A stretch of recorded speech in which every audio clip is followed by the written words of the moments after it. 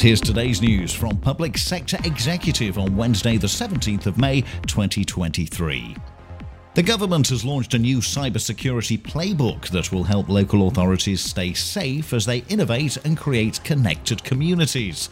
The guidance on offer will touch on a range of subjects including cybersecurity governance, risk management and procurement, plus supply chain management. This week is Mental Health Awareness Week 2023, and Milton Keynes City Council is highlighting some of the important work that it's doing for people living with dementia in the community. The council's work includes a wide range of community projects, with June bringing a one-day event for people around the community to come together to discuss dementia support. And as part of the government's mission to level up the country, Parliament is being introduced to a new Renters Reform Bill. The bill will protect tenants and landlords, with 11 million people set to benefit from changes to legislation that includes greater powers for local authorities to punish criminal landlords.